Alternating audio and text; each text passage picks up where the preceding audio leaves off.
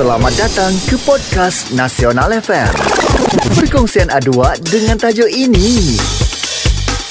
Kali ini kita nak bercakap tentang menjaga alam semula jadi. Antara kehebatan dan juga keistimewaan yang Allah Ta'ala turunkan di atas muka bumi ini, Allah Ta'ala bukan sahaja menjadikan manusia dan jin dan juga haiwan, tetapi Allah Ta'ala menjadikan alam semula jadi. Allah Ta'ala jadikan sungai, Allah Ta'ala jadikan laut, Allah Ta'ala jadikan gunung ganam, bukit bukau, pokok-pokok tumbuhan hijau. Semuanya ini untuk memperbaiki kehidupan kita supaya kehidupan kita menjadi lebih sempurna. Setiap daripada apa yang Allah Ta'ala ciptakan itu adalah ekosistem yang memang positif, yang memberikan manfaat kembali kepada kita. Contohnya, bila mana kita hidup atas muka bumi, kita bernafas dengan oksigen. Oksigen ni siapa yang keluarkan? Tumbuh-tumbuhan. Dan apabila kita bernafas dengan oksigen, kita keluarkan karbon dioksida. Karbon dioksida itu pula makanan bagi tumbuh-tumbuhan. Kalau tumbuh-tumbuhan tak ada, kita problem. Kalau kita tak ada, tumbuh-tumbuhan pun problem juga. Jadi kita ini saling memerlukan antara satu sama lain. Sebab tu kita kena jaga pokok kita kena jaga gunung ganang kita kena jaga hutan kita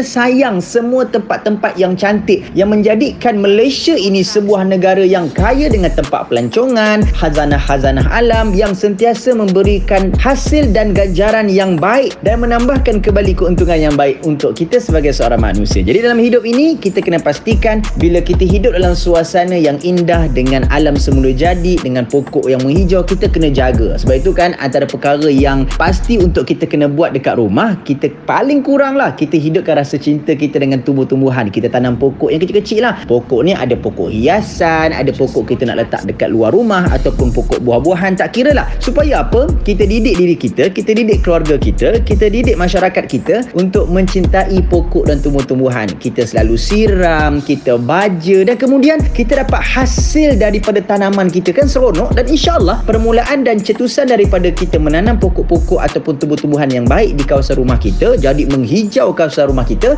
akan jadi rasa macam sayang sangat dengan alam semula jadi yang ada di negara kita. Dan insyaAllah kalau kita bersatu padu menjaga alam sekitar, kita menjaga alam semula jadi, kita jaga keseluruhan kawasan di negara kita yang memang cantik, kan macam-macam tempat. Kalau kita nak ceritakan tentang tempat yang cantik dengan sungai, dengan laut, dengan hutan, banyak sangat. Jadi kalau kita jaga, kita nikmati, kita hargai keseluruhan alam semula jadi yang Allah Ta'ala kurniakan pada kita, insyaAllah kita akan terhindar daripada bencana, kita terhindar daripada segala masalah dan musibah, insya-Allah. Maka Allah Ta'ala akan pelihara kita semua. Namun sebaliknya, kalau kita buat endah tak endah, kita tak jaga, kita buang sampah merata-rata, kita tak kisah pun pasal alam sekitar ni, maka esok kita akan menerima bencana yang besar dalam hidup kita. Kita tak nak macam tu. Kita hidupkan suasana yang indah, berkongsi hidup dengan alam semula jadi yang ada di sekeliling kita, insya-Allah. Wallahu ta'ala alam. Kita jumpa lagi. Assalamualaikum.